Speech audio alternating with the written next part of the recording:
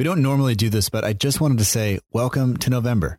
And while many of you won't love November the way I do, because, well, quite frankly, based on where you live in the world, according to the stats, you don't celebrate Thanksgiving.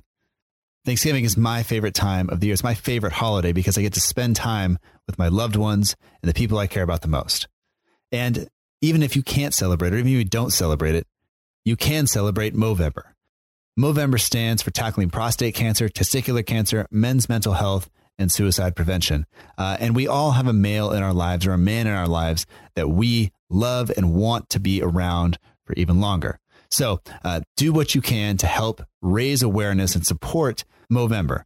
The Ugly Inside has done this for the past couple of years. You can actually help them support it by going to mobro.co/theuglyInside. The link is in the show notes. And by the way, I am growing a mustache for Movember. I am going to ruin my family pictures. So hopefully you don't have to. All right. So head over to mobro.co/theuglyInside and help support. All right. Now let's get to the show. You're listening to the Southampton Delivery Podcast, a podcast dedicated to the Southampton Football Club and all of the SFC fans. If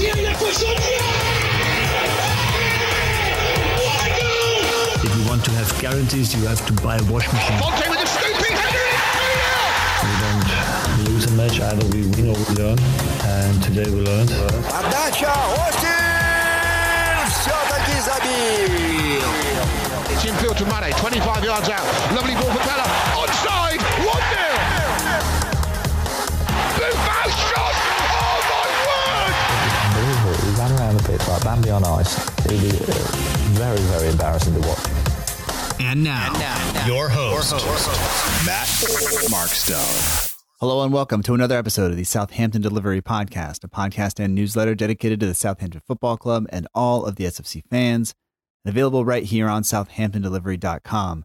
My name is Matt Markstone. I am the host of the show, and no matter where you are, no matter how you may be listening, whether this is your first time or you've been here before, thanks for making the show part of your day. I hope that you enjoy it, and I hope that you enjoy it more than any of us, I think, enjoyed Saints' most recent performance against Everton in a match where we needed to pick up points. We needed to establish ourselves. We needed to show that something was different. There was some change happening in the squad.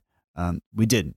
We saw largely a lackluster performance. We saw players out of position. We saw substitutions that were too late. We saw a game that essentially we could not change, or we failed to change. And at home, once again, this is the fourth consecutive loss, the first time that has happened at St. Mary's. And this turns out just to be a really kind of upsetting time for a lot of us, I think. And the problems that we know that have been around for so long are starting to come together. They're starting to show through. The cracks are becoming wider and wider, and not just the crack between us and the rest of the table, between the relegation zone and the rest of the table, but the cracks within the team, the cracks within the kind of the fan base and within the organizational structure of the entire club. And it really is frustrating, and it's disheartening. And yeah, that's kind of where I am at. And I hope that hopefully you're doing a little bit better. And of course, it is just football. There are things in the world that are much more important than this. Hopefully you and your family are safe and well wherever you are listening. But this week, we will talk with William Porteous. He is on Twitter at pirate_ST. He is a lifelong Southampton fan. We talk a little bit about that. You may have also heard from him earlier this week on the Total Saints podcast, where he's there talking about his film. We do the same here, a little bit longer extended version, kind of because, to be honest, I didn't want to talk about Everton. It was it was kind of hard to face the same thing over and over and not really have answers, because we're looking in from the outside. The things that seem like there should be obvious changes aren't happening, and it is a little bit disheartening. So I will put the exact moment we start talking about Saints in the show notes if you're not interested in the film, although for me, talking about the film was the most kind of enjoyable portion of this. So if you don't know William Porteous, you can get in touch with him, like I said, on Twitter at pirate_ST. If you're interested in the film itself, you can get all the links on the website at somedaysarediamonds.co.uk. The link is in the show notes, as well as a link to the Facebook page, and William Porteous' email is also down there. William, of course, has been around. He's been on The Ugly Inside. He's been on the Saints FC podcast.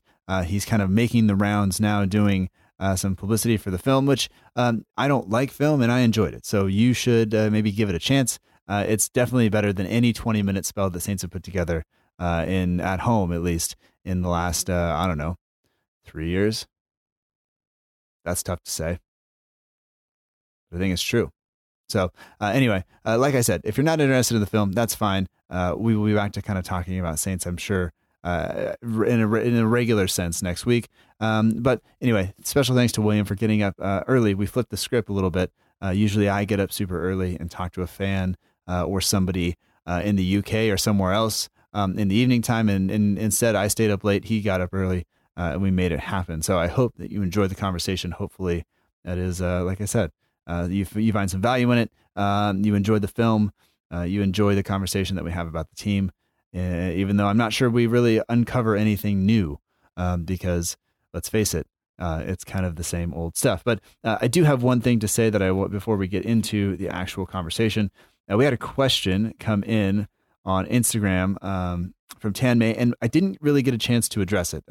William's daughter woke up, and that signaled the end of the recording, and that's fine. But he kind of asked, what changes do you think we need to be a competitive side again? I mentioned it all: board, coaches, players.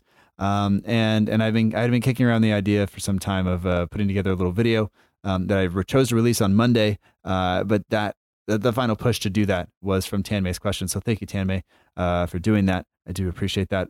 We do answer some questions. We don't have time for a lot because, as I said, William's daughter woke up, and that signaled the end of what we were going to do. But anyway, we're going into an international break. So take your time, enjoy the episode. As always, let us know any feedback you have, and make sure to visit somedaysarediamonds.co.uk and check out William's film. All right. Now let's get to the conversation. I hope you enjoy it. Talk to you soon.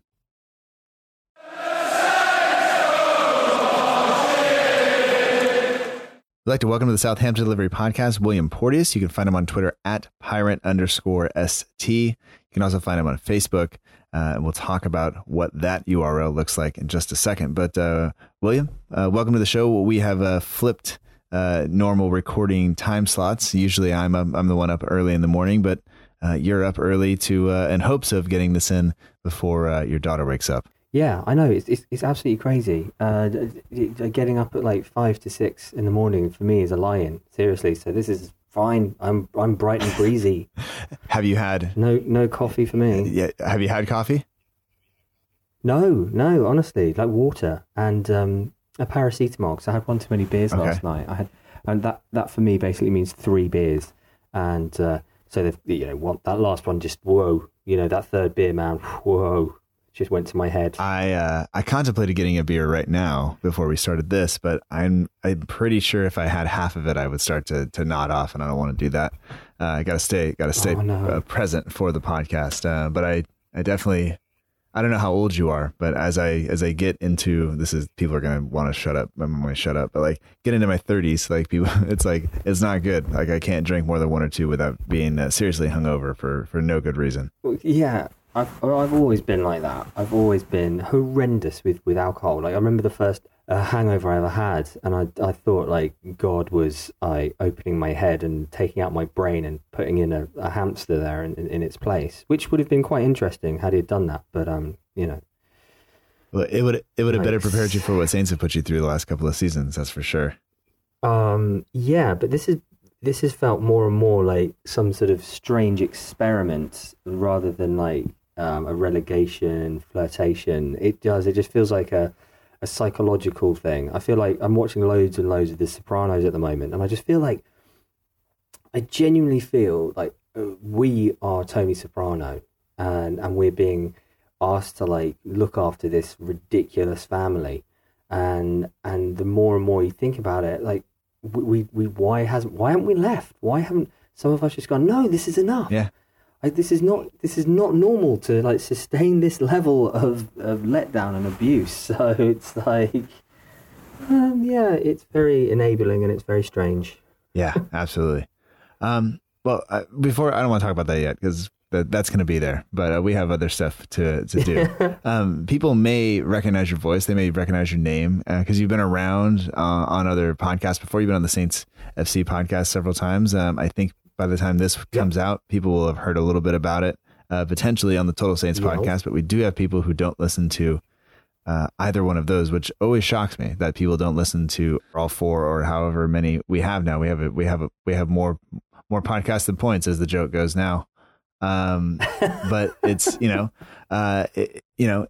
let's talk a little bit just about you, before we get to that. And then you shouldn't bury the lead like this, but you have a new film out that we are going to talk about a little bit because it's cool and it's important. And I think people will enjoy the conversation. So, just for those of people who don't know you, how did you get started just kind of supporting Saints in the first place? Right. Well, I suppose like anyone, it's against your will. You don't know what's happening, and it just happens to you. It was my dad, and this sounds like some sort of weird confession. Anyway, it was my dad. I went to the Dell, and it was God, no, I think it was 1991, and we went to see Forest at home, and it was just dreadful, boring. I can still remember like some of the cage barriers still being up at the sides and stuff, and it was just one of those 1-1 draws under grey leaden skies where you're just like, how can I sustain this as a human being? And I was like 10 years old. Some reason I managed to sustain it. I think the next one we went to was actually under lights. It was against Wimbledon. Okay.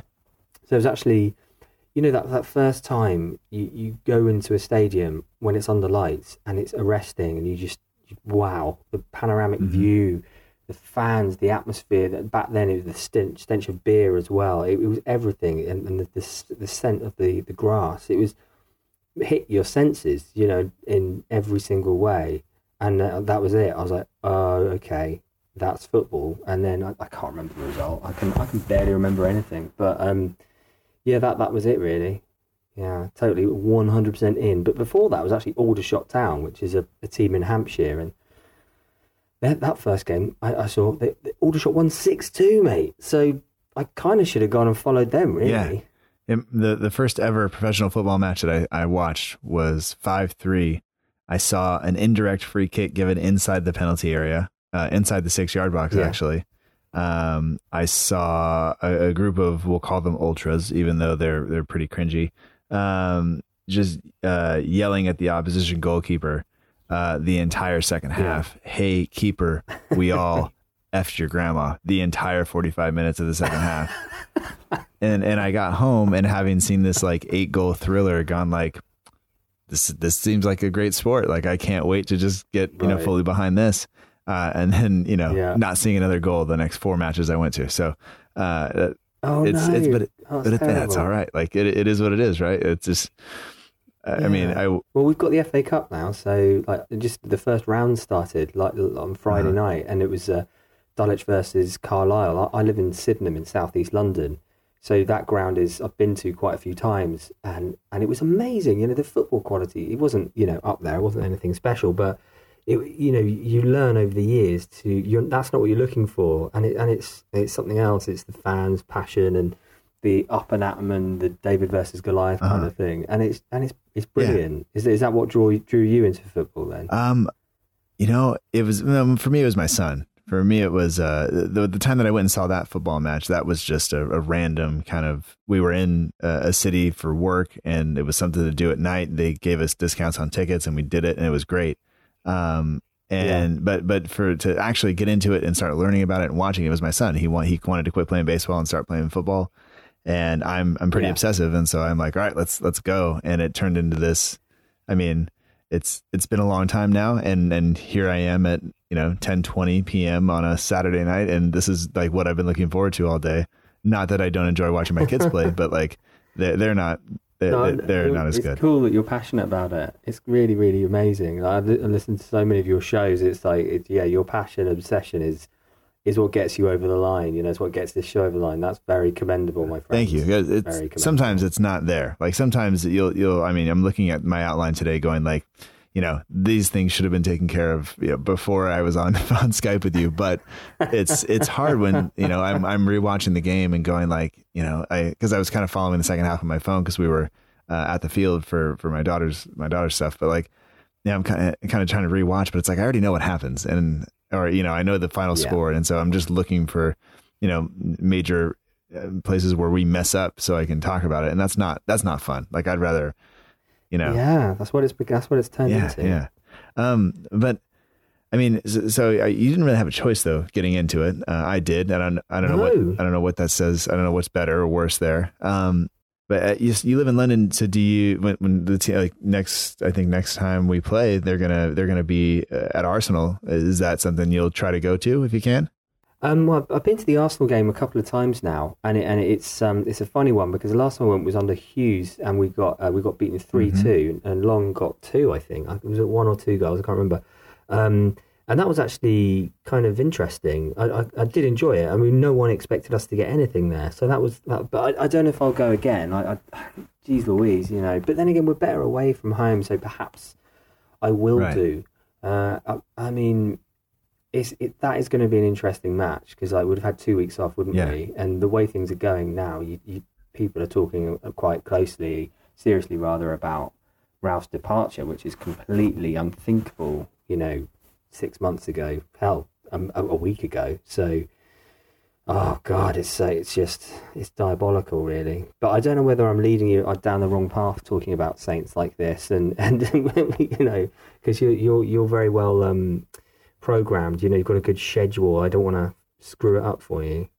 We'll make the schedule work. Don't worry about it too much. But I want to talk a little bit about your work, because you've been on The Ugly Inside, you've been on the Saints FC podcast, but that's not work, that's fun. You've done a politics podcast in the past, which I went back and listened to a couple episodes of, and as much as I follow British politics, which I don't, as much other than through Twitter, that show seemed pretty intense. Like there was a lot going on for a really long time, and I don't know when did that kind of passion project, or when did that start for you, the idea to start that podcast and choose to go down that route? I it's really funny. I got really involved with a political party over here called the Liberal Democrats, and obviously most of the people listening to this are going to know them as the Lib Dems, and either laugh at that or go, oh, okay.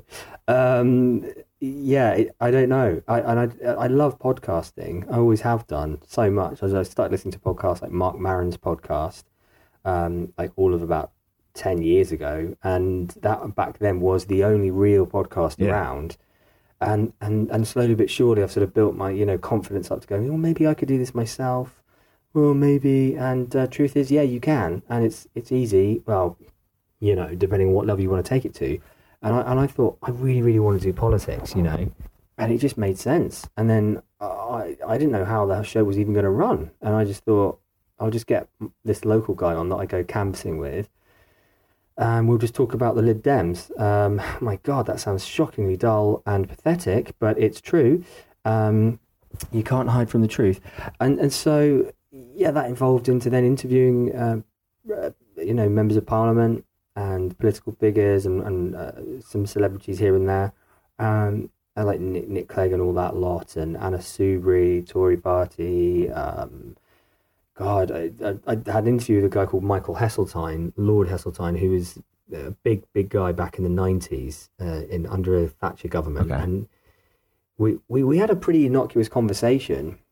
Basically, we were in the middle of this interview, and he said that he'd prefer a Labour government to Brexit. And I thought, you know, that's pretty innocuous. And then the next thing I know, like a couple of weeks later, it's all over the front of The Guardian for like a couple of days over Christmas a couple of years ago. And it blew the podcast wide open. We got got a really good listenership. But yeah, and it was crazy time. And that's sort of, and then, I don't know, just slowly but surely over about the next 6 months, just got more and more tired of having to do it. And the kickback wasn't as exciting. Like, so for example, with all the Saints channels that I'm involved with, or just to chat it on, that, you know, there's feedback and there's love and there's banter. Without there was nothing, so I just sort of hang my hat up, so to speak. So, which is fine now because I can get on and do films. Yeah, so it wasn't difficult for you to give up after kind of all that?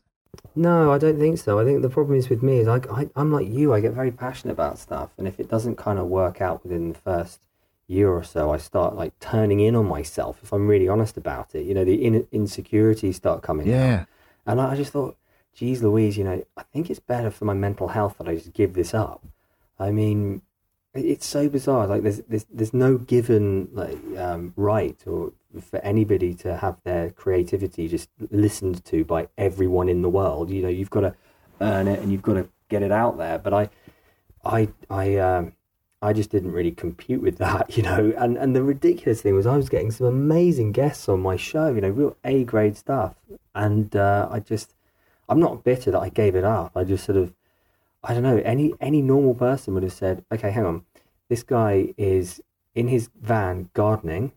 He's just parked his van up and now he's going to interview Michael Heseltine, this major political figure. And then the interview's over, get back on the train, go and get in my van and then go back gardening again. It's truly, it's like something out of a Nick Hornby book, you know, and I just thought that's quite an interesting USP, but no one else seemed to think it was. So I was a bit gutted, really. Yeah. And people should know also you are indeed a gardener, right? That's your day by day kind of thing. And I know some of the listeners to the show are also gardeners, so hopefully that's and you live in separate areas, guys. So like there's no competition. It's there aren't any. I mean, it's a beautiful job, my friend. Not at the moment. Obviously, it's getting a little bit chilly around the old ankles. Yes. But it's, oh my goodness, it is freeing. You know, it's just me and my two dogs in the van, and it's wonderful. It's really chilled. It's nice. Well, you're outside. You're working with your hands. You're you know, you smell the soil. You see the flowers. You do all that stuff, and it's got to be every day. I smell the soil and in my hands, and I rub it on my neck and on my chest, and I thank God I'm alive. That's right. It's one day we will all be back in that, you know, and so it's nice to. Yeah. Well, the way California's going at the moment, goodness me. Well, I'm not sure if it's going to be the earthquakes, the rising sea levels, or the fires, but one of them is bound to get us, or it'll be the people from the states east of us as we try to go there. They'll end it for us. So I don't know. Yeah, or Trump will just turn up in a massive helicopter and just drop a bomb on California for whatever reason. Yeah, we're not his favorite, that's for sure. But that's okay. Yeah, it's a weird thing. But I mean, I guess let's talk a little bit about the film, and people will ask, like, when do we get to Saints? I don't know, because we're trying to avoid it, without a doubt. But so this is your first film, right? And it's called The Name, right? That is correct. Yeah, first film. It's a short film. It's like 20 minutes long. It's just a small two-cast ensemble. The main guy, Tim Bentinck, is probably very familiar to some of you guys who know the Archers radio show on Radio 4. He plays David Archer. He's played him for like 36 years, I think. And yeah, it's pretty. It's an interesting adventure, you know, because I've done a little bit with this filmmaker Colin previously on a local comedy pilot shot in my old hometown of Guildford, and that was about 30 minutes long, and that was about 4 or 5 years ago.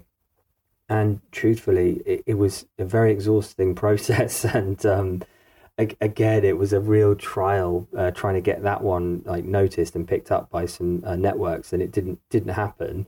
And I don't know. Then something else came along. I think I ended up meeting my now wife, and I just sort of put that on the back burner. So I just, whilst things settled down with the podcast, I was like, oh, I wonder what Colin's up to and what have you. But yeah, it didn't. It was a really easy process. The making of the film itself, writing it was pretty easy, and it was just the technical issues at the end of the film. But it's amazing to have it there for everyone to watch. Yeah. So I mean, sitting down to write the film, or was it an idea or a story or something that you've had kind of floating around in the back of your head, or was it something that you talked to Colin and said, okay, I'm going to write this film. Let's do this film. And then you sat down and wrote it.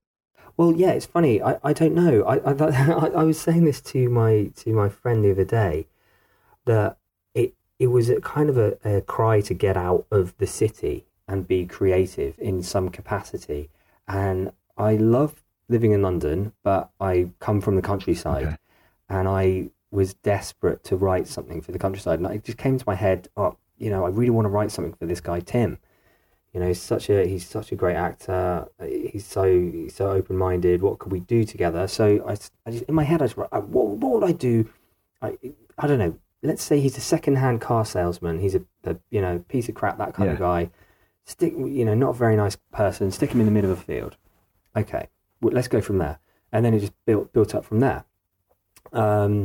I'm always really at pains to know whether I'm spoiling a film by talking about it too much. But basically, he wakes up in this middle of the field, and he's got a random phone that's been planted on him, and he's got like a single match, and that's it. He's then just sent clues from the phone, and the film develops from there. And I just thought, run with it, because so much of writing is it's being like chased through a jungle by a pack of wild animals. It's like just keep running and stop when that stops. Yeah. It's like stop when the animals stop chasing you, because it's like if you stop and analyze it, it's going to ruin it, and it's going to take all the natural flow out of it. So I just kept writing, and this random little film came out, and it's pretty bizarre. It leaves a lot to the imagination. It leaves a lot of space to the viewer to make up his or her mind, of what's going on, as opposed to putting everything on the nose, because I think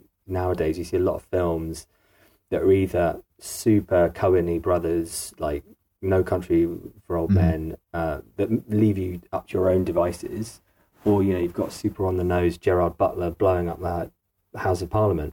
It's like, okay, blimey Charlie. So this is kind of a bit of everything, minus obviously the $16 billion budget. Sure. Yeah. So like somebody asked me the other day, it was actually for a preview of the Everton match on an Everton YouTube channel. They asked me, so you're from California? And, they just went straight into movie stuff. And I go, look, I got to tell you, like, I don't watch film. Like I don't watch movies very often. My wife hates it. We went to a movie on our first date. I fell asleep 4 times. I'm not good at it. And so, it doesn't matter what you do to me to stay awake for an entire like hour and a half long film or something like that. It just doesn't happen. Well, you're constantly exhausted, my friend, and you're a teacher. You see, that's the thing. It's like I did that with Death of Stalin. I went into the cinema. Armando Iannucci, one of the greatest writers of all time, and I went in to watch that, and I fell asleep. It doesn't matter sometimes how good the film is, And the other thing is, you wake up from this 10-minute nap and you go, yeah, I just got a 10-minute nap in. This is amazing. People are looking at you going, dude, you've been snoring for 10 freaking minutes. You ruined the film for me. I'm like, I don't care. I just got 10 minutes in. Yeah, absolutely. That's my life. If I sit down, I will go to sleep, which is not a great thing. And I'm reading a book right now on sleep, and it says that's not good. Which is everything I'm reading in there is as depressing as the Saints season. But it's okay.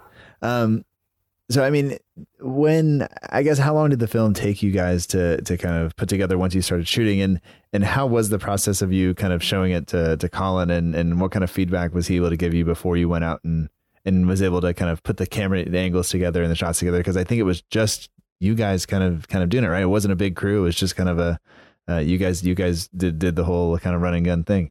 Yeah, exactly. It was just me and Colin, and I wrote it. We went to, we had like a 5-week holiday in Sri Lanka last winter, and I know that sounds really posh, but who cares? You got to travel sometimes, right, kids. And I took my laptop with me, thinking, if I don't use this, oh my God, this is just a shocking waste of time and effort. And I made the effort. I sat down, started writing it, sent like, I don't know how many drafts to Tim, and he just kept on giving me little feedback here and there, and likewise with Colin. And then I came back from Sri Lanka, and I had a script ready to go. And in terms of filming it, it was just me and Colin, and it was over one day in the south of England. We had 3 locations, and I think I heard someone say that actually limited budget can be and restrictions can be really helpful, because you can only write then to a certain specification, and that's kind of helpful. And I literally wrote this film with the locations in a straight line from this little village called Chiddingfold, which then follows the A283 down to Petworth Park, down to Chichester, and then back up. It was super easy, and all the locations are absolutely stunning. The weather on the day was ridiculous. It was just maddening. Not maddening in an unbelievable way, like the British weather. The next day it was drizzly and rainy. That day was like California, Venice Beach, stunning, and it just made the film look. I'm running out of superlatives. I always do, but it made it look, I don't know, cool. Just really lovely. Yeah. So, and specifically the last scene, and it was just crazy. The sun setting behind us as the last scene was going down, and Colin and I were choking up with the actors doing such a damn good job. And it was something out of The Revenant, because they said they filmed that in natural daylight, except they did it obviously for like months and nearly killed people because it was so cold and hard. But yeah, it was a real, I don't know why in anything in life you just do it to feel like you're actually living your life. Yeah. To be creative, and I think you'll have that, you'll experience that, and with this podcast, and I know that John over at Saints FC podcast, and Ben and Freddie, they're all the same. It's what are you going to do? Like, say something about your life, do something with it. And I always encourage people to be creative, because you never know what can come from that. And I hope with this film that it's a little stepping stone to something else. We're literally recording our we're going, I don't know what you call it, in like post-production at the moment for our first full feature film, which starts in like 2.5 weeks, and that's the slightly bigger cast. That's like 5 cast members. It's not, again, it's super low budget, but you never know what can happen. It's this time it's 4 members of the Archers, which is crazy, the radio show. And it's I don't know, where life leads you sometimes when you start saying yes to things. Right. Yeah. And opening yourself up to possibilities, and just kind of, being willing to run with an idea, and also having the freedom to be able to do that, I guess, is also important. And a lot of times people feel like they can't. And I guess just thinking about kind of being a teacher, like sometimes that you just want the kids to just go like, just try it. Like, it doesn't mean it's a complete lifestyle change, but just try it, give it a chance, and see. You may really wind up enjoying yourself and liking it, and find something you are passionate about. That's what life. That's what life is all about. It takes you in different journeys, like watching, even just as simple as just watching different, I don't know, Netflix TV series, or a different like way of something being filmed, or different set of dialogue. I feel like Glenn Ross is one of the most amazing movies. It's like a play, if you haven't seen it before. It was turned into a film. It's absolutely a stunning film. And you've got films like Dog Day Afternoon with like Pacino in at his absolute best, and some of the greatest writing you could ever imagine. I just stumble across these films by accident. It's not like, oh, I'm going to sit down and try and be inspired this afternoon. I'm just going to stick a film on and see if it's any good. And then you're just like, what film can be made like that? Can you imagine how people felt when they first saw Tarantino, like Reservoir Dogs? Jeez Louise, yes please. I remember watching Pulp Fiction as a kid. My mom was watching it in the front room, and so I went out the back door and came around to the sliding glass door and watched it with no audio, just through the through the blinds. And then oh my God. But that's what I remember. I just remember drugs and blood. That. I love that. Yeah, there's loads of it.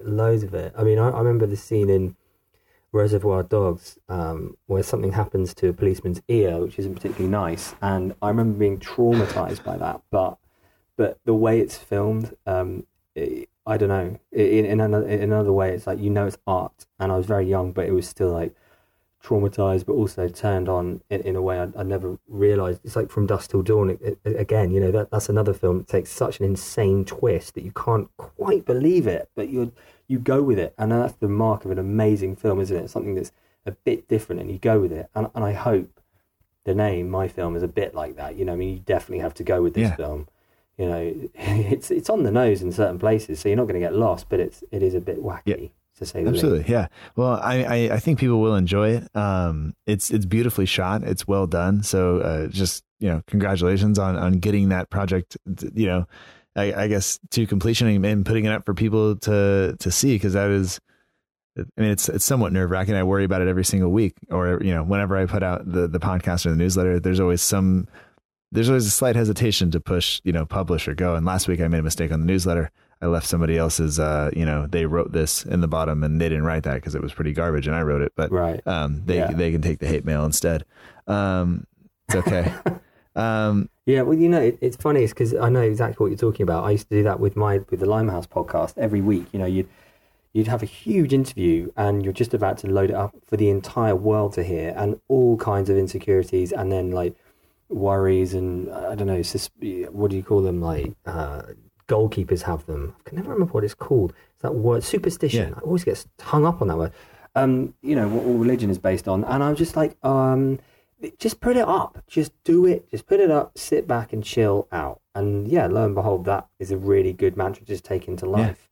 You know, it's like, there's a really good film podcast over here by Mark Kermode and Simon Mayo, and they use this sort of you just do it attitude with everything. It's like, how do you play a guitar? Well, you just play a guitar. You know, how do you make a film? You just make a film. In life, that is quite a cool thing to use. It's like, how do you win a game of football, Saints? You just win a game of football. How do you tell a defender to defend? You just tell him to defend. You know, it's like, obviously slightly more complex. Yeah, a little bit, but you have to go do it, right? And I guess to Ralph Hasenhüttl, you know, how do you pick a team without putting fullbacks in their proper positions? And the truth is, you just put a team out and tell the other guys to play fullback instead, and then we'll watch them make mistakes that'll cost us games. It'll be great. Exactly. I'm aware I haven't plugged where you can actually see this film, which is true to the nature of my lack of professionality, but you know, professionalism rather. I just made a new word. That's quite go exciting. with it. But yes, you can see the film on our website, which is somedaysarediamonds.co.uk, and you can see it on Facebook if that Persuasion, and that is The Name Film. You can, that's a page, you can find all this stuff out on there. But yes, some Days Are Diamonds I thought you might like, because that's a Tom Petty reference. Absolutely. I'm a huge Tom Petty fan. So. And yeah, I think I watched it on YouTube. Oh, right, brilliant. There you go. You see, you know, the website is so basic, but I just didn't know, you know, so everybody needs a bosom for a pillow. Everybody needs a website. That's right. And I just thought, I've just got to crack on and do it. It looks a little bit GCSE, A-level sort of website from the 1990s. However, it serves a purpose. That's right. It's there for people to find. And links to all of those things are in the show notes, from your Twitter to the Facebook page to the website and the YouTube channel. Everything's down there for people to see. And so they can go do that. And now we have to actually talk about this team. We've done well, though. We have you've taken me on a journey. It's about the length of the film that we've managed to not talk about the Saints. That's pretty good for now. Yeah, right. So if your daughter wants to wake up now and we'll end it right here, that would be great. I've got a dog in the room. She might start barking or something. Okay. You know? All right. So, I mean, we mentioned, you know, another curious selection from Ralph, obviously, with Bertrand out. Bertrand's out, suspended from the Straight Red a couple of games ago. Højbjerg is out with a concussion, which we didn't know until about game time or when the lineups came out. But lineup with a back five, Alex McCarthy in goal, Cedric, Jack Stevens, Yannick Vestergaard, Jan Bednarak, and then Stuart Armstrong playing at right back with Cedric playing at left back, two in the middle with Oriol Romeu and Ward Prowse, and then a front three of Djenepo, Redmond, and Ings. I mean, looking at it, I wasn't sure what was going to happen, who was going to be where. Really not. I mean, we've tried how many different players now at right back between Ward Prowse and I think Bednarak at one point, and now Armstrong. I think Danzo's played over there. Danzo's played at left back, and it just seems a bit a mess. But when you were looking at the lineup on Twitter or getting ready to listen on the radio, what was your thoughts kind of going in today, given that, we need points in the Premier League. We haven't been home since the Leicester City match, and we put in a great performance last weekend, but didn't get anything. And then we come out and kind of do what we did today, or Saturday. But what were your thoughts just based on the lineup and just before game time? Well, I guess before game time, like a lot of people, I think that we had the attitude of we switched off a bit in terms of giving a crap. I looked at the lineup and laughed. Not necessarily in an evil way, not like a James Bond villain kind of way, but it was just like Armstrong's playing where now? Okay. How many do we want to lose by today? I see, just fine. But then again, you go through the rest of the team, you're like, yeah, that's pretty standard. I don't know why Højbjerg's not featuring at all. And then, like you said, just find out just before the game drops, he's concussed. It's like, geez, what did that happen in like literally the match warm-up? Or okay, so yeah, you just go with it. You just hope that Ralph's going to put it out the bag again, and you just think, well, he knows what he's doing. He'll be fine. At least he's got McCarthy in goal. He's learning slowly there. But I didn't know what to think, to be honest, mate. I mean, I did say 2-1 Saints as a prediction on my Twitter account previously, and I thought that was being realistic. I think that's kind of like a realistic scoreline. That's not out of crazy land. But then, like you were mentioning, Man City away, we got defeated 3-1 in the cup, and then that 2-1, it almost felt like a victory, but it's not. It's a point, and it wasn't even a point. It was a point, almost a point. And the exactly. It's not 3 points though, is it? And we still lost. So it doesn't do anything. And if you fundamentally lose and you go, well, we're going to take all the positives into the next game. I mean, how many times can you keep saying we're going to take positives into the next game? How many more bloody times? Well, I don't know, because I don't think there's much you can take from this one, And no. And I mean, this from podcasting and filmmaking and everything else. Like, sometimes you don't get a next time. There isn't, some people will give you a second chance, but every time you have a below par performance, you lose people. And eventually the people that really have your back kind of go like, I can only have your back for so long. And especially in football. My God. It gets harder and harder each week to kind of come out and go like, I'm really searching for positives here. I'm really, clutching at straws to try to find some sliver of, this is what we're going to do well next time. Because at this point, I think, it's like not unlike some other teams, like there are other teams that do this as well, but like there is no consistency from week to week. There's no progression. There's no kind of, we're making this step or we're going to hang out here for a while and then we're going to make another step. It's up and down every single week. Yeah. And it's disappointing to come off of a performance like last week and then come into and do something like we did on Saturday. Like it's just so it's deflating. It's hard to kind of get excited about the team, and because I don't want to sit here and doubt I don't want to sit here and doubt the manager or the players or anything else. But it was, I was not a happy camper that first half today. If you read through my Twitter feed, it was not a nice thing to witness. And my daughter was like, Dad, you're not supposed to use those words. And I'm like, well, fine. I won't send it then. I also didn't realize she was sitting behind me reading my screen, which is not great. Daddy, why are you writing those words? Dad, get away from me. Dad, do you do that? Leave me alone. Do you use those words a lot? I was like, whoa. What? No, this is a predictive text. This is nothing to do with me. Your daddy's a lovely guy. Yeah. Super clean. That's where we are now, isn't it? They were putting free scarves out on the seats, but they were getting thrown on the pitch by the end of the match. It's like that's the state of the club right now. We were light shows before the match and fireworks to distract everyone from what's really going on, or at least attempt to. I feel most sorry for you, because I have a similar situation with you, but with the Bundesliga. I love German football, and I'm still haven't quite picked a team. It's been like 2 seasons now, and I get the feeling that whichever team I pick will then suddenly turn into complete crap.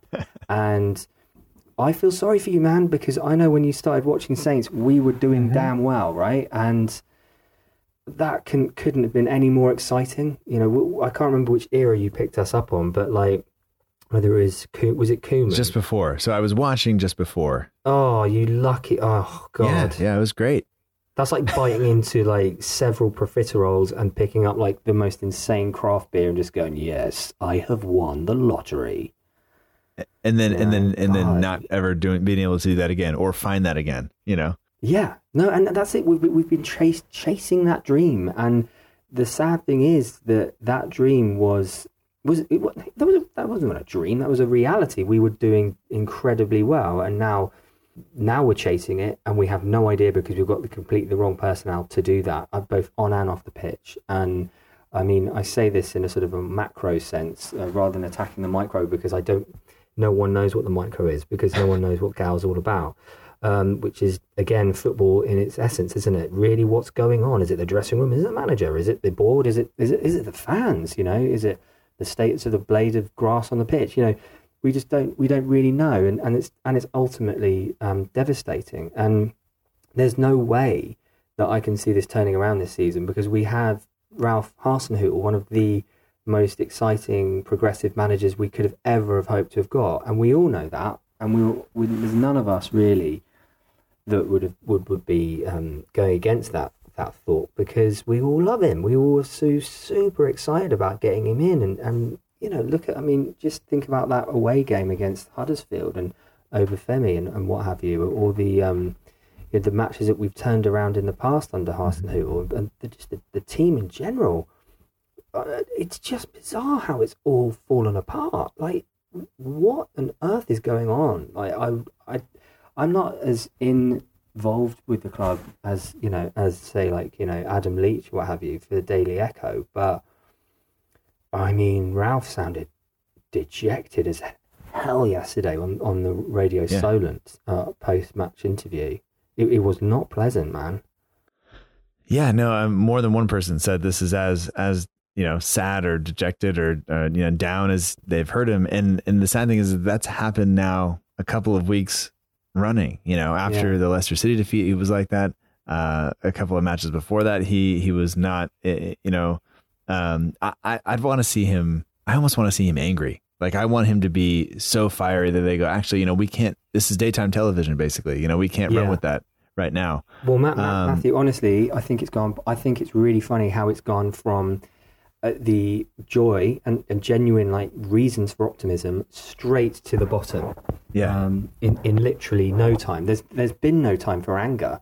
It's gone from really, really good to complete shock and, oh my God, this isn't working within one match. Okay, obviously that those of us that are watching closer than that know that the 9-0 wasn't that was more like the catalyst, the sort of the moment of okay, something's really wrong at Saints. Yeah. But any of us know that losing 3-0 opening game of the season against Burnley, away or at home, is not a good thing. You know, that's something. Oh, we didn't have the right system. Yeah, we didn't have the right system.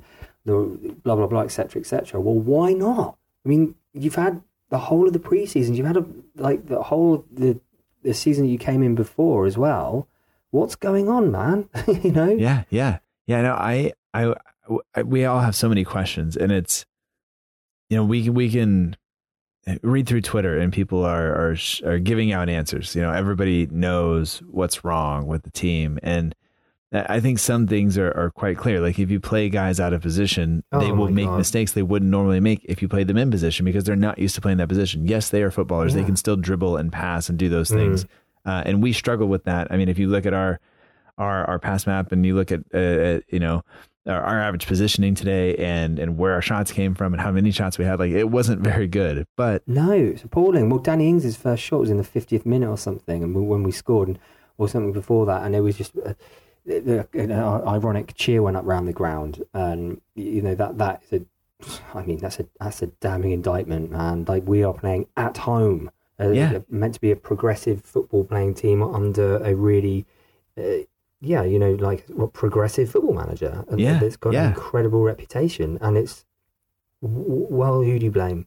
Who the hell do you blame here? And yeah, like you said, playing players out of position is mind numbing. That's for me is the death rattle, because it's all very well and good saying that, you know, players are out, we're really limited in certain positions. It's like, I'm pretty sure you've got a youth team, not a youth team, but academy player that's got a more than enough ability to fit in on the right or the left flank, or in a central defence, or midfield, or attack. Yeah.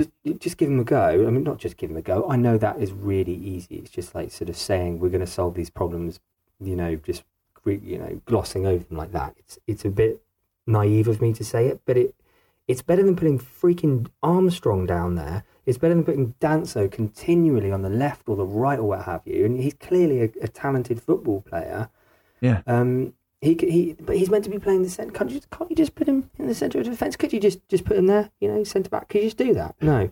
But then you look at Gineppo, like, who seems to be a game changing player. We score. You know, Buffal sets up the goal. Beautiful skill.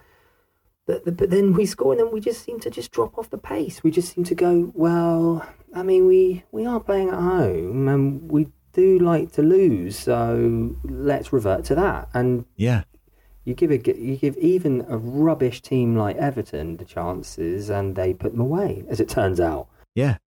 I mean, so let's talk a little bit about the goals. You know, because we go down almost instantly from a corner, and I've watched it back over and over and over, and I can't decide who to be the most upset with, but it just seems like nobody marks Tom Davies at all.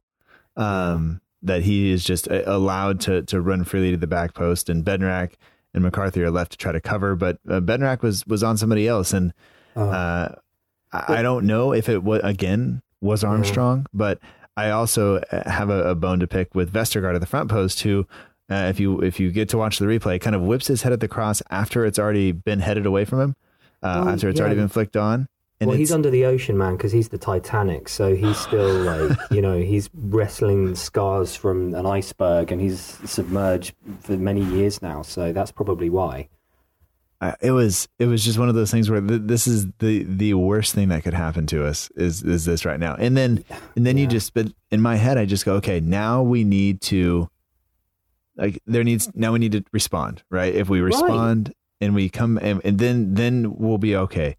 And there's not. And by the time we got to halftime, I was pretty upset. Like, and I had to leave. I had to go do stuff. And so that's not the 45 minutes of Saints football I wanted to watch before I left to go to take on the rest of my day. Like, that did not put me in a great mood.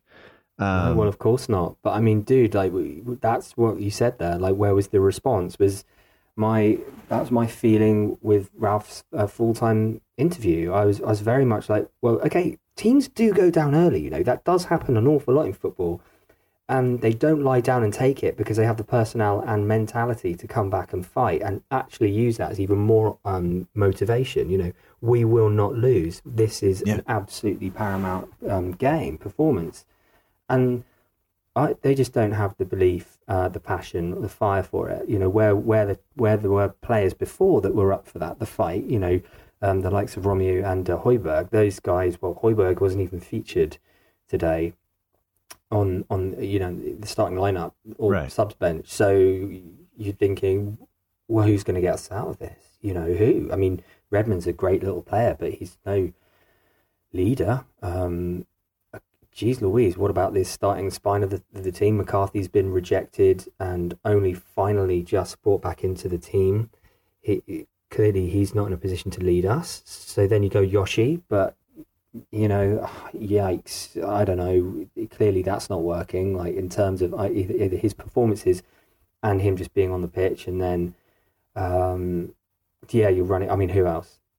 James Ward-Prowse, no way. Like, Jimmy, I've always said, like, he's and I'll get lambasted for this, but he's a good championship player. He could do really well in the championship. And I don't mean that in a horrible way. Like, I think we would be better in the championship. I think all of us would enjoy football way more if we were back in a league where we sort of win, say, 60% of our matches and we enjoy a day out, as opposed to being ripped off and having our face rubbed in the dirt, you know. And I'll be happy to see us get relegated, frankly, and I don't see anything that's going to change that.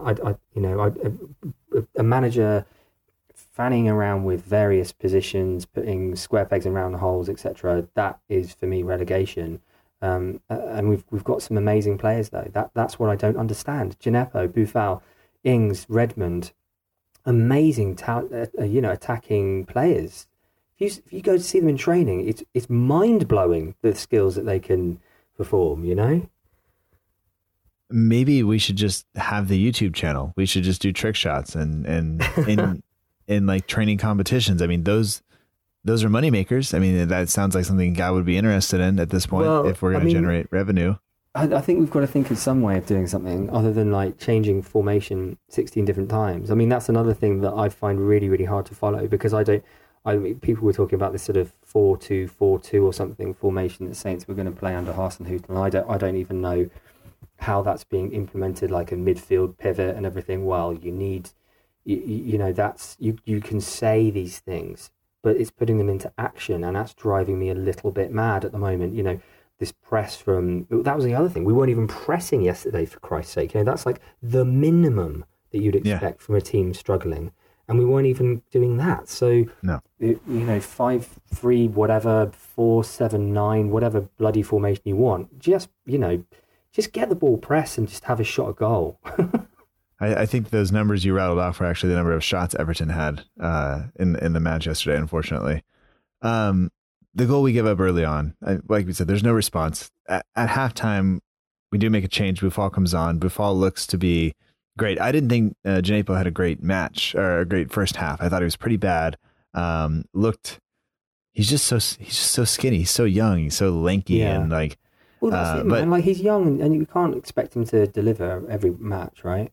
Right, and so you have to give him time. Like so, I have it down in my notes that he had a poor first half, but at the same time, he's young, and you want him to go out and try things. The worst thing a young attacking player could do is just hang out, on the byline and just wait, and just go like, actually, I'll just chill over here because I'm afraid to make a mistake. Like that's not what you want. So, let him go try things. But Boufal comes on, creates the chance, runs the ball down after it comes out for the header, but manages to put the cross in, and Ings, taps it home, which is great. And we're back in it. And then Everton, we talked about response earlier, Everton respond and they come back and they get on top of us again.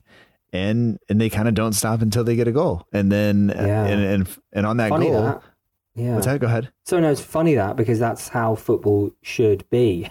You go a goal down, you're meant to respond, Yeah. Yeah. It's a bit mind, but I mean, you more than anybody, I think, would experience the highs and lows of this club. And I think that you get the chance to dilute that over several decades like I have. And now it's becoming a real hangover now. It's a promise of the best paracetamol you're ever going to have to cure your hangover. It comes in, it's failed. Oh, it's rubbish. It's not even. It's baking powder. It's not even paracetamol.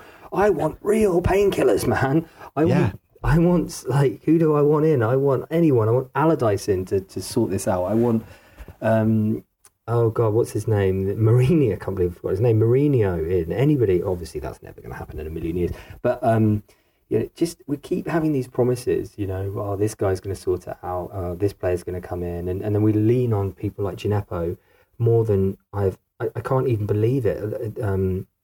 Hassan Tariq was on the Ugly Inside the other day, saying like, we'll get Djenepo back and blah blah blah. That'll give us something. It's like. But he's a baby. Well, not a baby, but he's totally unproven. He's had a couple of really awesome goals and a couple of really awesome games, but that's not going to help us. One player, unless it's Matt Letizia, he scores every single game, and he literally held us up for 14 years or whatever it was, and that's not much of an exaggeration. Behind Matt was a solid team. A solid lineup, and we haven't got that. So you can have as many Djenepos as you like, but it's not going to save you unless your team's solid. Yeah. Well, I think coming into today or into Saturday, this is the problem with me staying up and talking. I can't remember what day it is. So coming into Saturday, I think Djenepo had 4 shots, scored 2 goals. So now he's up to 5 shots, scored 2 goals. Though it's not like he's he was pretty good about it. He almost put a shot out for a throw today, which is great. Some days are diamonds, some days are rock. That's and like I said, it's fine. Like he is going to make mistakes, and I want him on the pitch because he is exciting. He is a little bit of a spark, and we need that because we didn't do anything because we have players just go missing. Like I forgot Nathan Redmond was on the pitch today. Like he was just kind of absent. I don't even know whose fault that is, man, because it's really hard, isn't it? Because you can say Nathan Redmond had a bad game and Djenepo had a bad game, but you don't know what the week of training was like before to lead up to this. You know, you're seeing like the tip of the iceberg with every single match. You don't know what's happened, what the manager's been saying. You don't know the chemistry, the setup of it all. So it's really hard, isn't it? Because you look at Nathan Redmond, you go, he's normally our real try-hard player, next to like Shane Long, but scores goals. And it's hard to sort of fathom who you blame with that. And it's sad because then you start blaming individuals, and they're all individuals, they're all decent human beings. You know, it's hard to sort of berate someone for no real reason. Yeah. I mean, we see, like you said, so little of these guys actually. You know, this is 90 minutes of their week, maybe 2 hours of their week where they are fully professionals. They are doing this. They don't do this 8 hours a day because you can't do that to your body, but like, they are doing this day in, day out. They are, you know, they come in, they work on the training ground, they do extra practice, they go to the gym, they run, they do all of this other stuff that we don't see. And it's hard to know what the tactical kind of setup is or what they were being asked to do that was slightly different than last week that maybe they're not fully comfortable with. And so they wind up making mistakes. But I guess just at this point in the season, because we've gone through it so many times, because it's been now, is this the fourth manager that we've kind of had like where things haven't gone well, that it gets to the point where you just go like, well, what are we doing? Like, how is this going to get better? Because I don't think that simply removing Ralph does it. I think the players stay the same. Yeah, right? Well, we had that with Hughes. Yeah, well, I mean, when what's his name? Not Pellegrino, when he was replaced by Hughes, I think we were all very excited. Not necessarily excited, but we thought, okay, fine. It's not Allardyce. It's like a side pass from Allardyce. It's kind of not the biggest insult. So, and he came in and cracked a few heads. I hate that expression, but it's true. You know, he did. He faced down Buffal in the dressing room, a lot of us were like, I don't particularly like bullying at all on any level, but for some reason in sport that seems to motivate and sort players out, and it seemed to run throughout the whole team, that element of, right, Hughes is a no nonsense manager, and it worked, didn't it, for a little while. And then I remember sitting on the Saints FC podcast with Tom and going, let's get him in, let's give him the job, he's earned it. It's complete nonsense. He didn't earn the job. We knew what he was about. He came in and did a job, kept us up. Now let's get a better manager. And now we've got that better manager. Oh, wow, how's that going? What do you do? You can't keep uploading new software into a knackered computer and hoping that it's going to make it better. I'm looking at my Dell 1998 laptop here as I say that. No, I don't know. So you're absolutely right. And I just feel so desperately sorry for those players that are really genuinely trying so damn hard, because you can imagine, right, going, all money aside, that they get paid, they turning up to training and going, I want to be a better football player, I want to progress my career. I've come to Southampton with that in mind, because that over the past 4 or 5 years has been the model at Saints, and then something happens on match day where that all falls apart, or something very weird is happening, and they don't have the courage, or there's not the facility to talk up at training and go, look, man, this isn't working because of X, Y, and Z, and we just feel as a group that could we try it this way or something. And I don't know what Ralph's like as a guy. I mean, we all love him to pieces, right? But how long do you say we love him to pieces before we have to say, what's going on, Ralph? You know, but just like you said, man, I don't think getting rid of him is going to solve a damn thing. Yeah. It leaves us in kind of a weird spot. And I'm just glancing at the table here, and it's not great. You know, we're on 8 points to this point after 12 matches. We are now a full kind of win out of getting out of the relegation zone, because I think because there's 3 points, isn't there, between us and Villa. So if Villa do the business tomorrow, then it goes to 5 points clear. So we're 5 points adrift. Yeah, and that's not great. I mean, saying it's not great doesn't do it at all justice. And then to make matters worse, the team I kind of, not that I want a team other than us to win the Premier League, but the team I definitely think has the best chance of winning, besides Liverpool, is now in 4th place. And they could go into this international break in 4th place. City need to win tomorrow or today for you. Or people will have already heard this. This is getting cut out. But that's okay. Maybe not. Maybe we'll leave it. But let's answer some questions because why not? The sun's coming up here, by the way, so it starts to just get light outside. So is it nice? Does that freak you out? No, it's grey. It's grey, mate. This is London. This is England. You know, it's like just grey all the time. I'm joking. It's no for me. It's this is not the weirdest time. The weirdest time I've ever recorded was way back the first time Glenn De La Cour was on the show. I said, you know what, give me some times at work for you. And he's like, 9 a.m. my time. And I kind of went like, no, 9 minus 8 is 1. And I was like, I don't know. But he's the guest. I didn't want to say no. And when I got on the phone, the first thing he says is like, Matt, why don't you say something? Like, you got to say something. You can't do that. Like, you can't go like, 1 a.m. is totally fine. Like you don't do that to yourself. So I haven't done that to myself since, but I was like that with my podcast as well. You know, you do just like, I'm interviewing Ken Clark or Michael Heseltine. I'm going to have to do it on their time. It doesn't matter what time that is. God, okay. So we have one from the ugly inside here. Let's just go with this because we need some lightheartedness here. He says, so what's the Pirates' favorite letter of the alphabet? That would probably be, F, because it's my favourite swear word, and it's the only swear word you can use to describe saints and our position at the moment if you put an ED at the end of it. Yes, I'm there with you. I like that. I like that word quite a lot, actually. Let's see. From Kevin, Moscow Mush, St. Kevin. He's one of the guys that does the In That Number podcast. For those of you who aren't familiar with, he says, Can you give a pirate name to any of the current Saints first team players? Oh my God, a pirate name to any of the first team. That's a good one. Well, geez, I'd have to really think about that one. Long term. Maybe like the Pale Rider for James Ward-Prowse, because he pale as in weak and doesn't really ever do anything. And the aimless fellow that he is, we don't really know what he's about. Scores an occasional absolute wonder free kick, but that's it.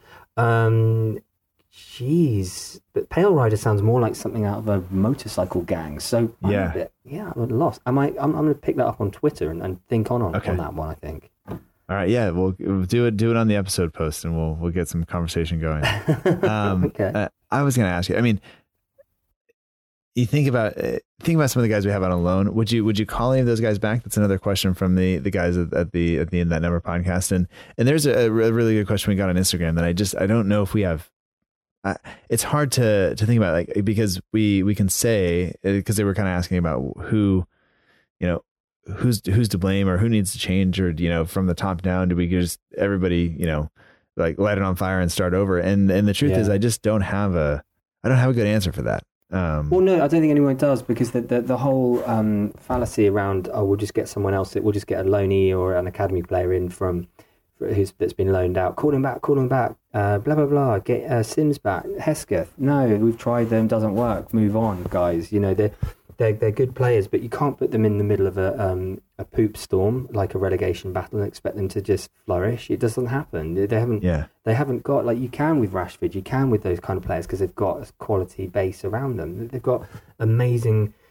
Okay, obviously using as United as an amazing example is incorrect, because they're not. But you can put Foden in, can't you, for Man City, and go he does well because he's got unbelievable support around him. Right. Putting the weight of the world on these guys is incorrect, and it's not the way that you blood players at all. Obviously, if they are amazing, like Adam Lallana or whoever, But Lallana and all that, they grew up playing like League One, right? You know, they had the opportunity to be, you know, to play against opposition that were not so hot, to be kind about it. So really, at the end of the day, we either go for in my opinion, we just go for a Giroud kind of figure. I was always in favour of getting him in last season. I think maybe, I don't think it'd even be a lot of money. I think his wages would be the issue, and whether or not he'd be willing to take that step down. But I think we've got the right personnel at the club and the right manager to actually excite a player like that. Just go, look, you know, we're this start of the season, we're starting over, this is our plan, we could use you, you know, you'd be like the focal point, etc. So really pump up his ego. I don't know how it goes down, but I mean, I would say that would have been the way to go. Instead, you know, we buy these sort of 15 million average kind of players that are totally untested in the Premier League. Sure. And look where we are. And then we go, no, call the academy players in, call the reserve players in. They're brilliant. They're not getting their shout. They'll rescue us. Yeah. Well, I mean, yeah, it's clear that we need something to change, but there's everywhere you look, there are kind of red flags around all of the things, which is not a great feeling for as a fan, because it does kind of feel like we're going down, and it's not even Thanksgiving here. Like we shouldn't be singing Christmas songs yet. I know you guys don't celebrate, but you know, it's not. Yeah. I told the kids, like, no Christmas carols until after Thanksgiving, and like probably no relegation talk until after Thanksgiving. But right now, man, it's like it's where we're at. This is where we're at, and this is not. Yeah, there's no getting away from that. This was it's not a must win. We're not at that stage of the season, but it's pretty much, it's as close as to that as you can get without actually saying it, because when are you going to say it? You know, because the run-in we have right now is favourable to us. Yeah, we know it's been tough, but if it was favourable to us and we're at home against a team that I've seen a couple of times, I've seen these guys, Everton, a couple of times on the telly this season, and they are appalling. They are rubbish. Yeah. They are completely inept. They're like absolutely no belief in their system, and there's no hiding that. They're dull as dishwater, and we made them look like, well, not world beaters, but we just made them look like a pretty decent 6th place team in the Premier League, which they are not. Right. And right. If they were, it would have been the scoreline would have been a lot more lopsided, because they had 24 shots. Well, let me tell you, I saw Leicester as well last night against Arsenal, and Leicester were amazing, and so that was not a fluke. The only reason that game wasn't 6 or 7 was just millimeters and inches and mild deflections. Yeah, we could have lost against Leicester 3 or 4-0, but it was 9. So Arsenal could have easily lost, but like by that cricket score. But I've got to probably make a move in a minute, Matthew. Because yes, you should, and I can only hope that like a lot of the films that I grew up watching, that Saints season has some sort of redeeming value, that it gets, it reaches that. And I hope that your day goes well, and as the sun comes up and your family rises, I hope that all is well and we get to do this again sometime. Yeah, me too. It'd be absolutely fantastic. You can probably hear my daughter in the background, actually. She wants in on this. All right. Well, she's on the show. She's the youngest ever. She's a real like a real stonker as well. She comes in and starts throwing stuff around. She's a lot like me, actually. But there's no reason to. For me, like, I've had to learn how to control my rage. Yeah. Because of hey, do you want to say something, pal? because of Saints. Yeah. But, like, I think I can't think it was under Pellegrino. I think it was under Hughes when we were just surrendering leads. That was our thing, wasn't it? We'd go 1-0 up and then just end up losing. Yeah. Just conceding really quickly, or just conceding right at the end of matches, what have you. Now I just laugh at it. When I was on a WhatsApp group with a bunch of Saints fans, and that's right, pal. And when we were going 9-0 down, it was after 3-0. It was actually just kind of pleasant, just chilling out and watching Leicester score some really great goals. Right. Which is obscene. Who wants to be in that position? No, it's not where I thought. It's not where I saw myself. No. There's that meme going around. That sitting around the table. Just who thought we would be here? It's like, not us. Yeah. Especially not you, my friend. Oh my God. You picked us up in the glory days. You lucky guy. God. Well, Okay. all right. William, thank you so much. Thank you, Matthew. It's been a really great honor to be on your fantastic show and talk through all the malaise of Saints and my film. No, it's pleasure's all mine, and we have to do it again soon. Sooner, this is taking way too long. So thank you. Nice one. Okay, mate.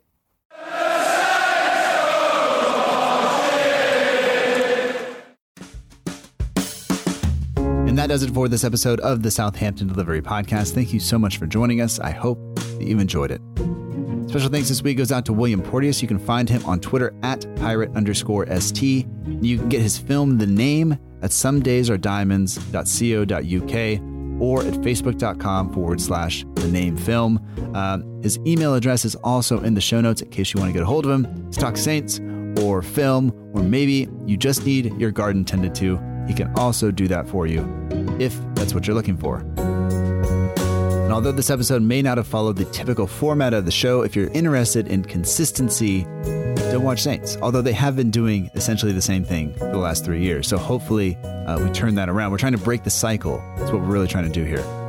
Get us out of the rut. But anyway, as always, we'll be back next week with another episode of the show. But this show wouldn't be possible without a number of people helping out, from William and joining the show and all of the guests to all of you who send in questions that help the show move forward, and our partner, the Southampton page. You can find them on Twitter, Instagram, and Facebook. That's where you should go for all of your Southampton FC news and needs, because the podcast only comes out once a week. The newsletter that comes out on Fridays only comes out once a week, and lots of stuff happens in between.